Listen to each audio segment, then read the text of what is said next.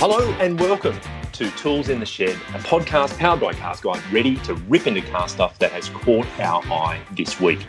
I'm James, and with me is Richard. Hello. And Matt. Hello there. Welcome. This week, we're looking at the transformation of a pair of sports and performance car legends. We'll talk about some of this week's entries into the Cars Guide garage, and we'll catch up with a guy who loves computer hacking nearly as much as he loves himself in this week's Must Watch. So stay with us. But first of all, we've got some feedback, which is always welcome, and thank you very much for those who have taken the time. We spoke last week about utes morphing into SUVs, SUVs into utes, the way that's all becoming a bit of a grey area. And Peter Painting said, makes sense to have a dual cab ute based on a sedan rather than a truck. Better in VH, and at least they'd have four-wheel disc brakes. And it's odd, for people who don't understand what a drum brake is, they need to look at the back of a dual cab ute because they still exist there. So that's an interesting point. But Richard de Kook came straight in with a comment. He's now that he's in Australia, when he sees Maloos and SSV utes on every corner, his heart doesn't stop bleeding. Agrees a Holden ute Falcon base with a bit of a lift and extra row of seats would have been perfect. And then there it was. Last week we referred to it, the Crewman. Yeah, the Crewman was ahead of its time. Yes, he'd never seen one, he said, but so ahead of its time. That's exactly what he said. So it is kind of what we were talking about. He also says, post-corona motoring, I'm living proof. The hell with lack of job stability, there may be no tomorrow. So I went out on Easter Monday to satisfy my essential need and get an all-wheel drive CX-5. The dealers are currently carrying on their business, and insurance gave me 15% off for 3 months for using the car less. Long live the cars, says de Kook. Which is a great I love de Kook, hey. But David Burt said, in response to Can we catch up with each other at 1.5 metres away? I suppose so. Look, I thought you went to his house. Yeah, did. You were stalking it at one point, although you were in the wrong suburb. But, I went to Doll's Point. Yeah. You did, yes. In response to that, David Burt said, looks like 2020 is the year of disasters and resets. I look at my VF2 ute every day with mixed feelings. I love the car and respect those Australians who designed and built it, yet I despise General Motors. Just another multinational performing brand genocide. Wow, that's some pent-up kind of frustration there. Well, but he needs to get rid of that ute. I'm sure there's plenty of people who want Plenty of people, yeah, exactly. He's onto a winner there. But he followed up with another comment, and he said that he likes Crafty's assessment of likely vehicle demand post-COVID-19. And Crafty was saying there's going to be this pent-up demand for people wanting to get out there and have a bit of fun, and lifestyle, adventure-style vehicles might be on the agenda, that people aren't going to holiday internationally so much. He was suggesting they'll rediscover the fact that they should be taking a break in their own state and very much their own country.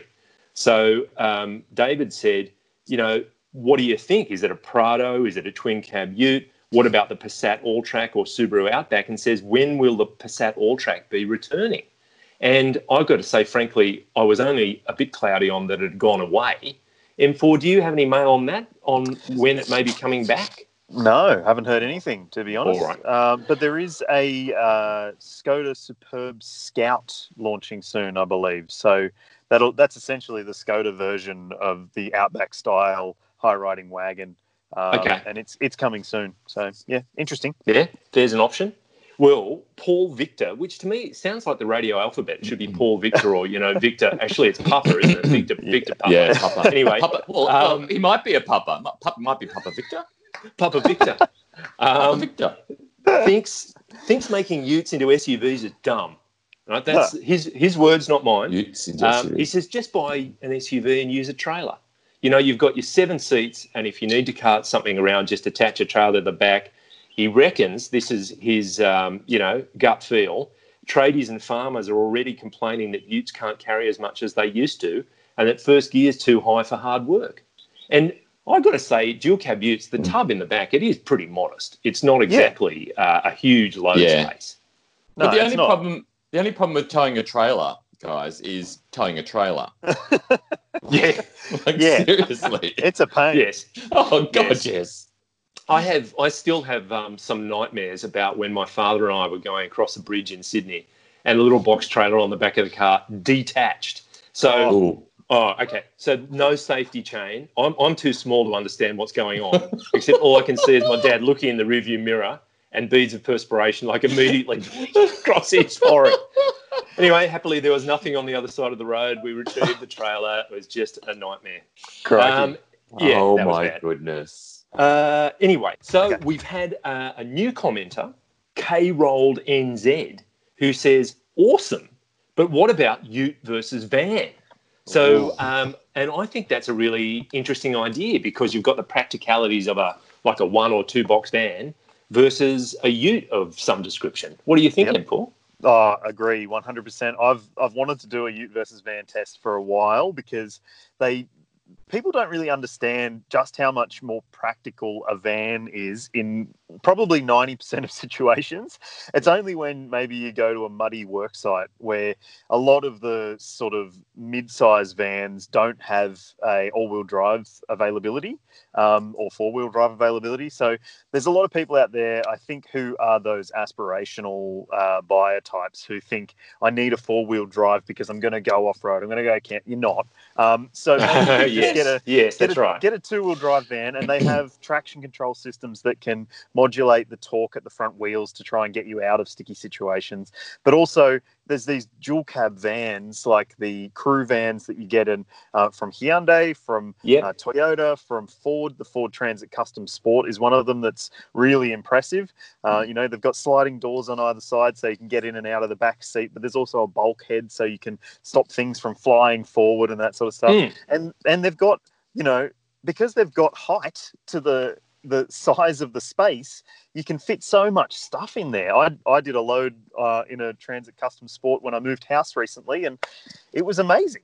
So I love the idea. Let's do it. Very good. No, that would work as well. I mean, you guys would remember the time that I had that tree delivered to work, and it was a bit bigger. I bought it online, and I didn't. Well, it's hard to tell in a picture how big a tree is, but it arrived at work, and it was about 2.5 meters tall, 3 meters tall. I thought I was going to say it was a massive cedar that you'd brought in from North America. It was big. It was bigger than it was in the picture. Anyway, we had 3 cars, and we had a Toyota Corolla, a Ford Mustang, and we had a Hilux Ute.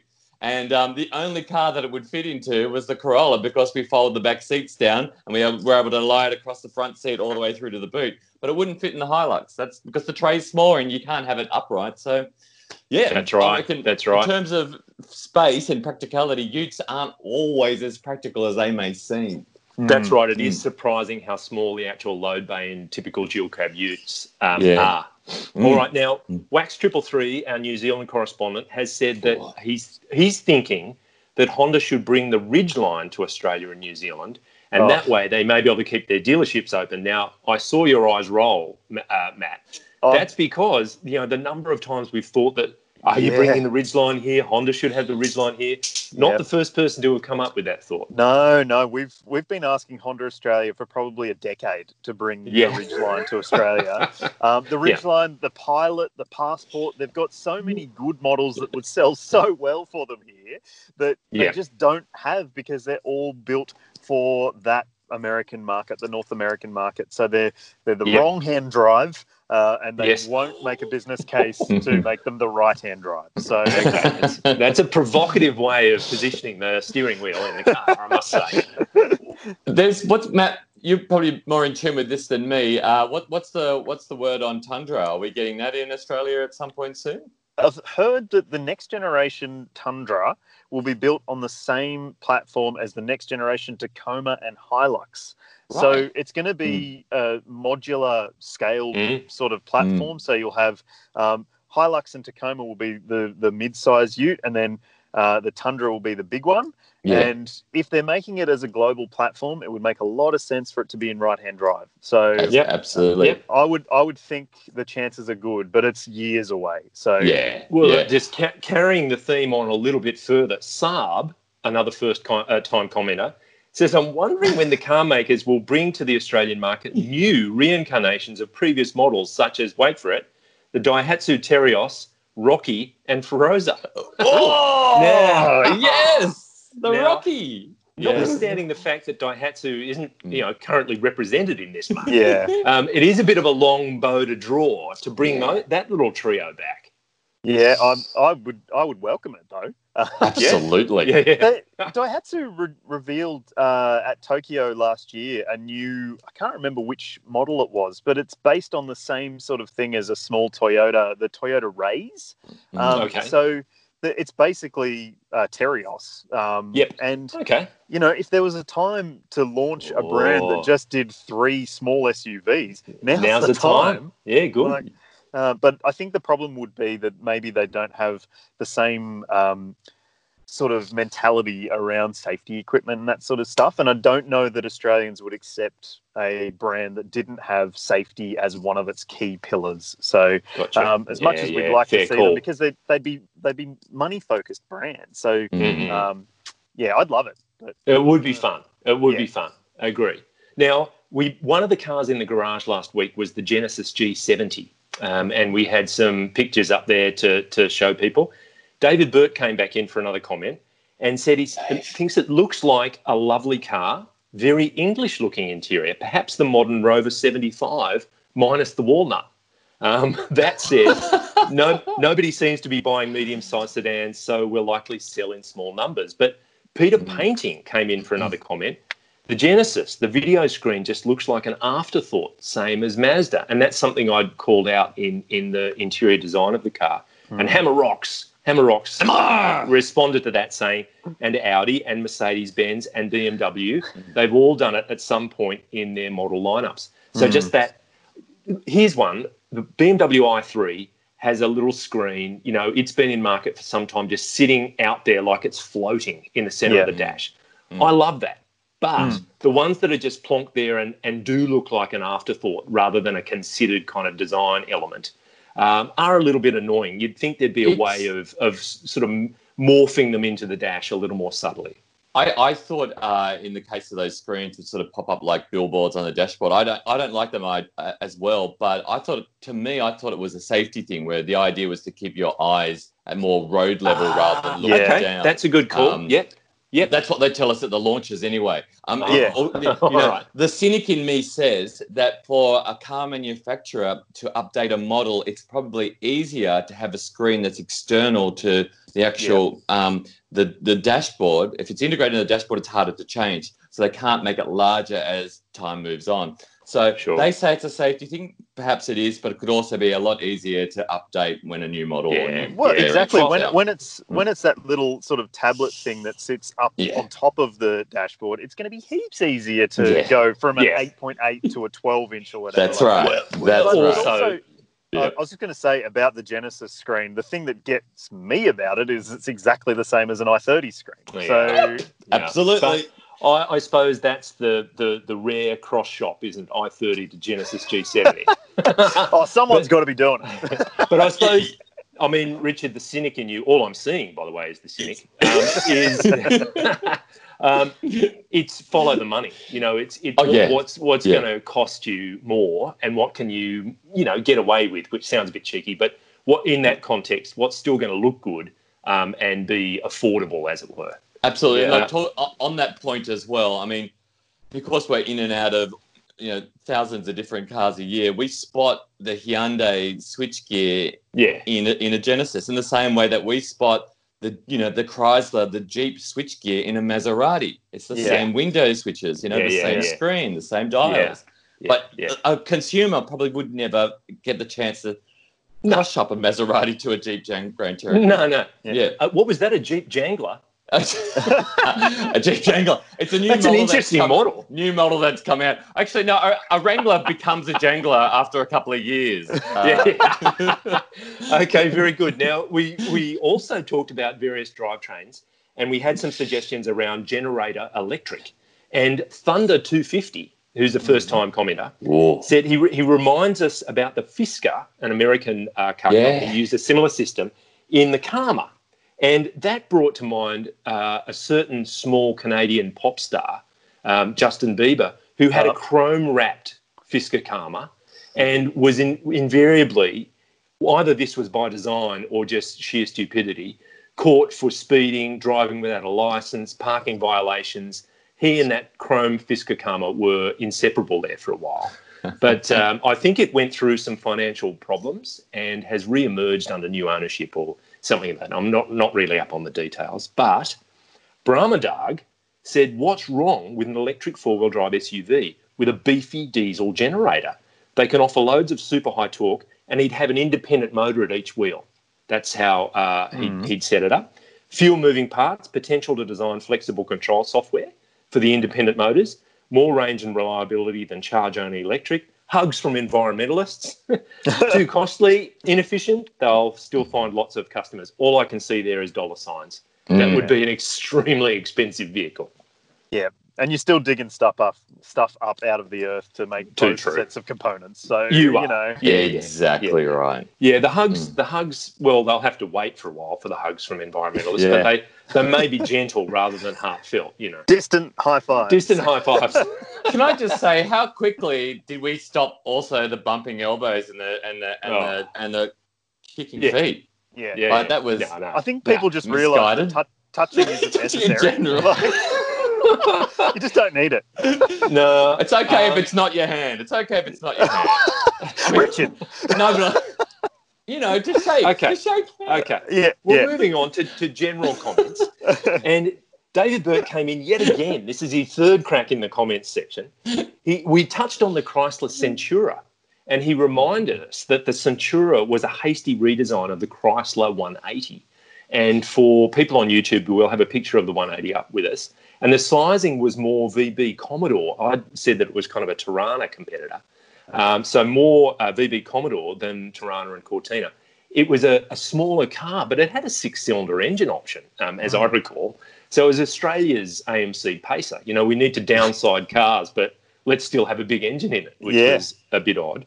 I can't get past the fact that David Burt has commented 3 times, but not all in the one comment. No, did he write his comment, get up, make a cup of coffee, and go, another thing as well? I think he's got multiple screens going, and the comments section on our YouTube is just always there.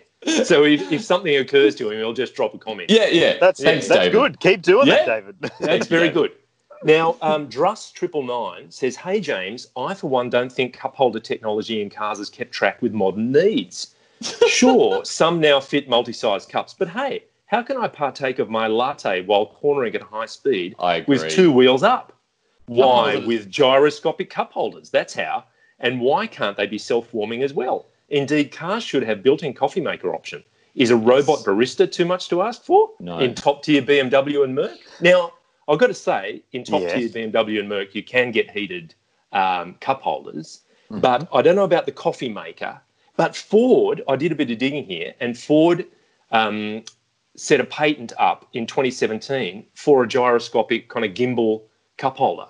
It hasn't found its way, and there'll be some images of that patent on the screen for people on YouTube.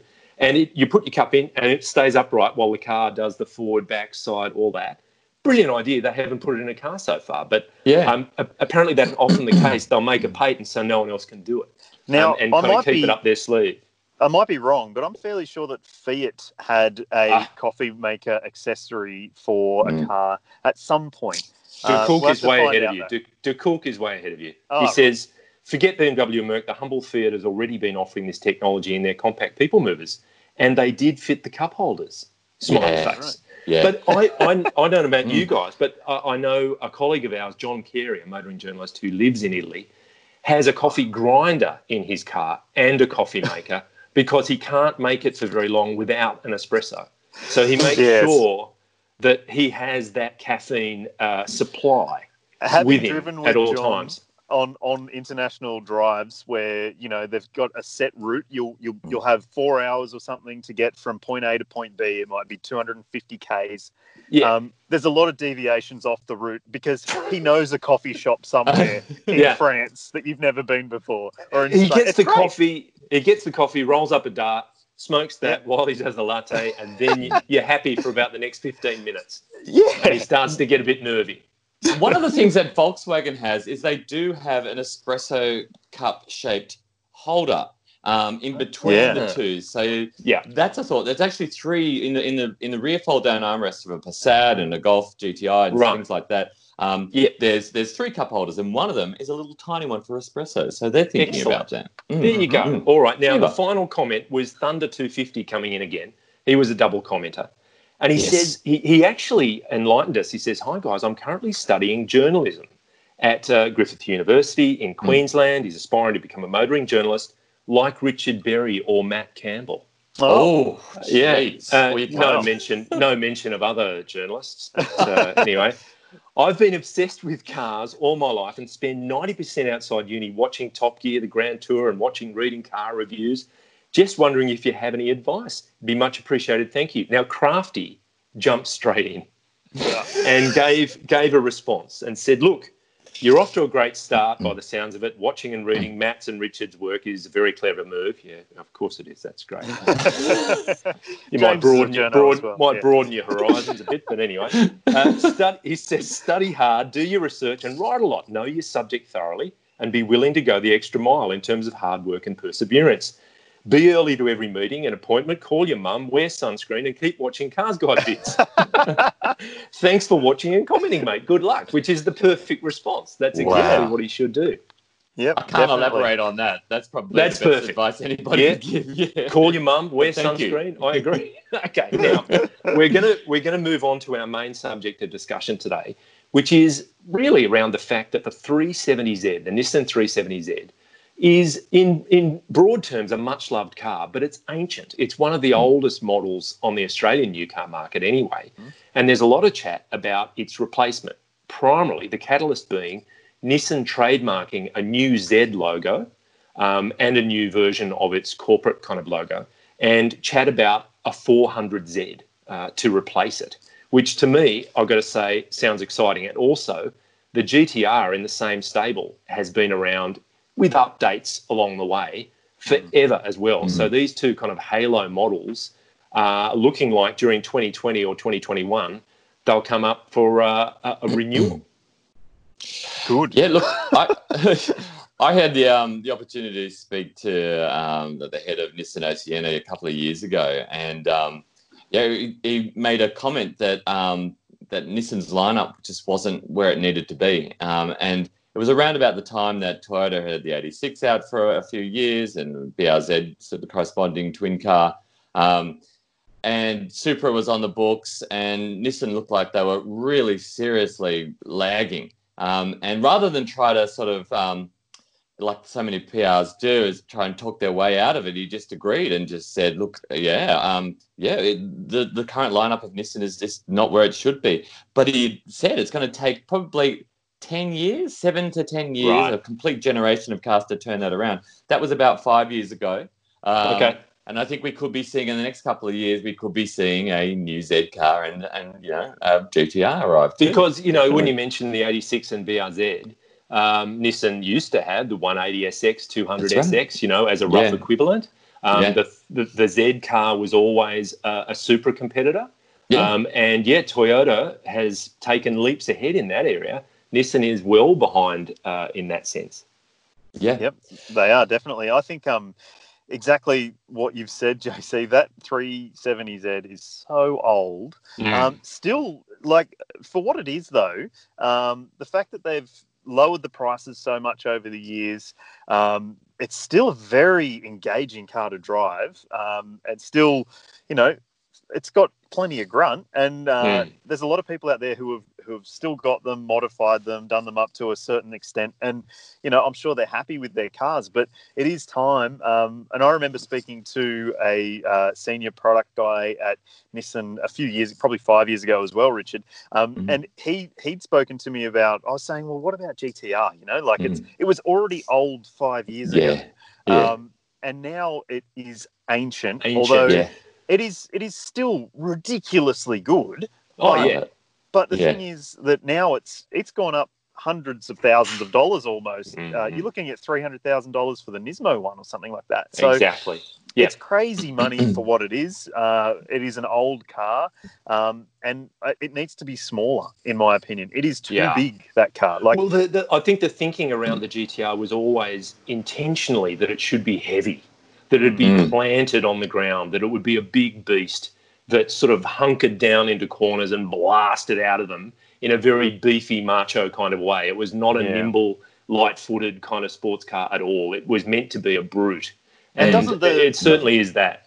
Doesn't the world of electrification or just full electric hand itself so nicely to that notion?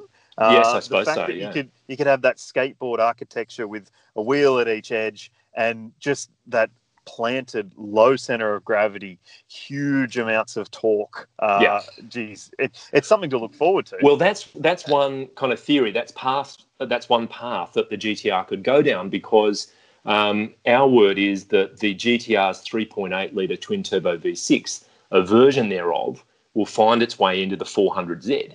You know, so that engine starts to live in the 400Z. Yeah. Then you look at a much more exotic kind of powertrain for a car like the GTR. So a hybrid electrification of it in some way would be just amazing. I remember we were at Motor Magazine back about 2011 or 12, JC, and we were at a racetrack. And I don't remember seeing you there.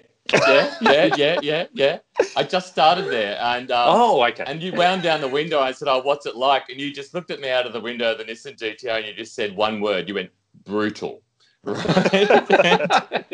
And I drove it. I drove it after you, and it is such a brutal car. But it's also one of the first cars that I could get in and in the traffic see a space and just think about it and then be there before I'd even just made up my mind. It was just like that. It's really fast. Yeah, it's very fast. But look at a new Z car, a new GTR would be great, but there's a gap. There still leaves a gap below that. Because what's a 370Z cost at the moment? Like you're pushing what 70 something. But a few of them still go out the door each month. You know, there are people that actually are still buying that car. Yeah. What I mean is there needs to be a proper Toyota 86 competitor, something light, something that costs $30,000, $30,000 to $40,000. Well, remember they had 2-litre engine.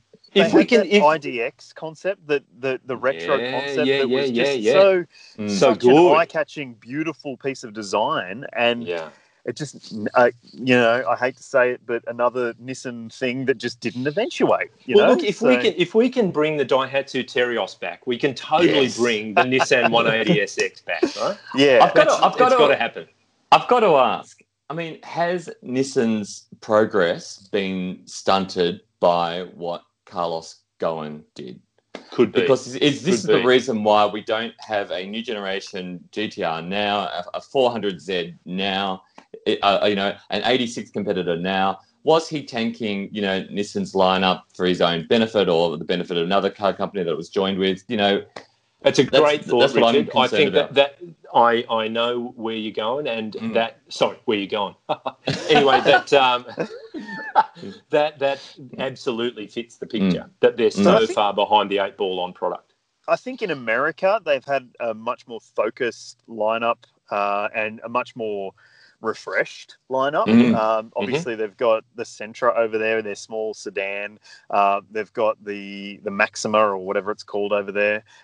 So they've got a sedan focus in America. Australia just doesn't want that. So Australia's been left behind. I mean, we're getting a new X-Trail very soon. There'll be a new Qashqai very soon. And, I mean, we can't wait for those because the signs look good. And then, it's just a matter of... As we all know, there's nothing like a couple of new sports cars to put some pizzazz into your brand. If it's sort of moribund and just kind of there or thereabouts, bang, come in with a new Z car, come in with a new GTR, and all of a sudden there's some interest around the Nissan brand. Yeah, that's right. Toyota doesn't need a Supra. It'll probably sell more Corollas by having one of those. Exactly. All right. Well, look, I think all we can say is to our listeners and viewers to stay with us, and we will keep you posted on developments on both those cars. But it's exciting, the prospect of a new new Z and new GTR. Now, we'll move to our garage and cars that actually do exist and ones that we've been driving. And Richard, I'll kick it off with you. You've been in a performance car, very much a performance car, but it's a fairly small one. Yeah, it's an A-Class, but it's not just any A-Class. It's the new Mercedes-AMG A45 S4matic Plus. and it's a weapon, but it's nowhere near as loud and brutal as the first generation of that car. When that first generation came out, I remember driving it and being terrified. Do you know what I mean? and excited and sweating all at the same time. Right. 7 or so years have passed, and the new generation one's come out. It doesn't look as Larry, although you can make it look Larry by fitting the aero pack to it or buying the edition one, which adds decals and stuff like that. But it's all about the engine. It's the most powerful 4-cylinder engine ever to go into a mass-produced car. It's a 2-litre turbo 4, and it makes 310 kilowatts and 500 newton meters. Absolutely unbelievable. 0 to 100 in 3.9 seconds. I can just sit in the back of it. My knees are pushing up against the back seat. It's big enough to fit the car's guide luggage, the big case in the back. And to drive it is just, well, there are some cars that make you feel like a better driver than you really are. And I don't want to admit I think that's just about every car I drive. Anyway. But, well, you know what? The A45S really does fill in the gaps. It's so good. It's got a drift mode where it can send it's an all-wheel drive. So Formatic means all-wheel drive, but Formatic Plus, the plus on the end of Formatic, indicates that it's a bit more high level than a regular all-wheel drive system from Mercedes-Benz. It can send all the drive to just one wheel if necessary. And the only reason why you might need that is if you're drifting on a racetrack, of course. So there's a drift mode for the A45S. There's a launch control, which is unbelievable. It's perfect launches every single time. I only had 3 days with it, but the review's up now. It's just launched in Australia. It'll probably be one of my favourite cars of 2020. I love that car. Brilliant. Very good. Very good. Thank you. That sounds amazing. Now, speaking of amazing, M4, going to you. Yep. We were just talking about the void in Nissan's lineup, but it's completely full in Toyota's side of the ledger. Yeah, so I was driving the Supra, which is the GTS version of the Supra, so the top spec, which I hadn't really thought about it until now, but disappointingly only has 250 kilowatts compared to your family hatchback, Richard, with 310. That's ridiculous. That is mad. It's got 250 kilowatts, 500 newton meters, and the whole premise of my review is earlier on this month we heard that there's an update coming for Supra, which is going to see a power bump. So already they're looking at adding more power, so up to 285 kilowatts, which is what the BMW Z4 M40i has as a standard already. And so my whole pitch for the review was, do you wait for the new generation or the facelifted, updated, whatever you want to call it, with a little bit more power? And plus it also has some chassis tweaks, probably something else as well to go inside the cabin or on the outside that might differentiate it. And yeah, I wanted to find out whether you should buy one now or wait until this update. Matt, that absolutely fits, because talking to Tata-san, the engineer in charge of the whole Supra program, he was drawing a comparison with 911. He wanted the car to be launched, and then you have iterations of it as time went by that improved the suspension, more power, blah, blah, blah. So this first update is absolutely on track. Yeah. And there's going to be another one as well, apparently, the GR-MN, the Masters of Nürburgring. All that. So, the power, Can I ask you guys, because I'm currently in the base spec Supra, I'm looking at out the window right now. Do the Mercedes bits and pieces, do the BMW bits and pieces annoy you like they annoy me? Yeah. No. Not you? Not at all. No? I was pretty harsh on it, actually. I just don't think that. There's an argument, right, that you're getting BMW quality for Toyota price. It's the GTS is still $100,000. Come on, I mean, if I wasn't getting good quality, I'd be really annoyed. But I don't like some of the ways that the BMW stuff has been implanted. I guess it's just so BMW that I don't get a feel for any sort of Toyota-ness apart from the dash top, which is, as I said in my review, it's similar to what you get in a Hilux, the top of the dashboard. It's not fancy. Mate, it's all psychological because I felt quite at home in a Toyota driving that Supra. It's like, yep, this is a Toyota. Really? I'm just so easily fooled. Because I walk towards it. In about 10 minutes, I'll take it out for a bit. I'll walk towards it, and in my head it'll be Toyota, and then I'll sit in it, close the door, and there's a second where I'm like,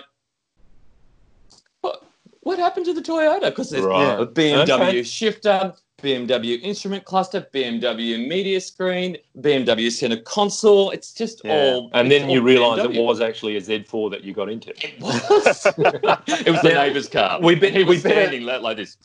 We better move on. I'll just finally chip in with the car I've been driving this week, which is a Jaguar F-Pace. So that's the Jaguar SUV of a slightly larger variety. This is the R Sport 25T. So it's a 4-cylinder petrol turbo. It's about $80,000 Australian. Now, it's nowhere near the power outputs of the cars you've been in. It's about 185 kilowatts. But it's got 365 newton meters, and it'll start off at 1,200 RPM. So it's got that nice turbo torque, very low in the RPM range. It's all-wheel drive, 8-speed auto. And I just couldn't help thinking it's up against a tough market. You know, you've got SUVs with a slight performance bent from Audi and BMW and Lexus for that matter. Merc, of course. So it's in a hot part of the market if you're spending around $80,000. I found it a very easy car to drive. It's got all the things you'd expect, the leather. It's a 5-seater only. It sits on big 19s with Goodyear Eagle F1 rubber on it. You know, wow. It's shod with all this go fast gear, but the steering I found there wasn't as much feel as you'd like if you're trying to get involved with the car. The rotary controller in the dash actually shows its age because more recent JLR product has moved away to a more conventional gear lever. So it is getting on a bit. Things like, you know, xenon headlights. You're going, oh, really? You know, in a car in this market. But it does have CarPlay and a few other things. I don't know. It would be a difficult one to recommend against some of its hard-edged German competition particularly. But it was a very nice experience, no doubt about it. Nice. All right. I've got to say, I did like the SVR when I drove it. That thing is mental. That's that's really brutal good version fun. of the F-Pace. Yeah. Loved it. Now, speaking of brutal, it's time for Musk Watch.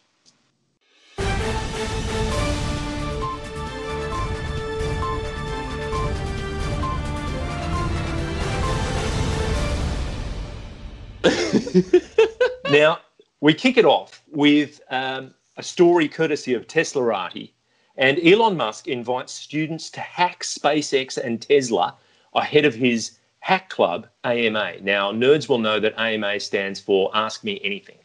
And so he'll just be there to answer questions, and he'll join this hack club tonight, our time. I thought you said hat club. Yeah, they're doing hats as well. They're doing hats as at the same time as they hack.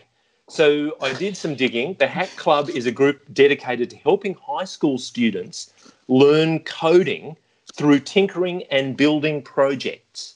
So Elon, the dear leader, will be in his element. So he said on Twitter, in advance of this, please try to hack Starlink and Tesla mothership. So he has a bit of a track record here. Wow. In February, he announced that there was going to be an AI party hackathon at his house. But coronavirus put an end to that, sadly.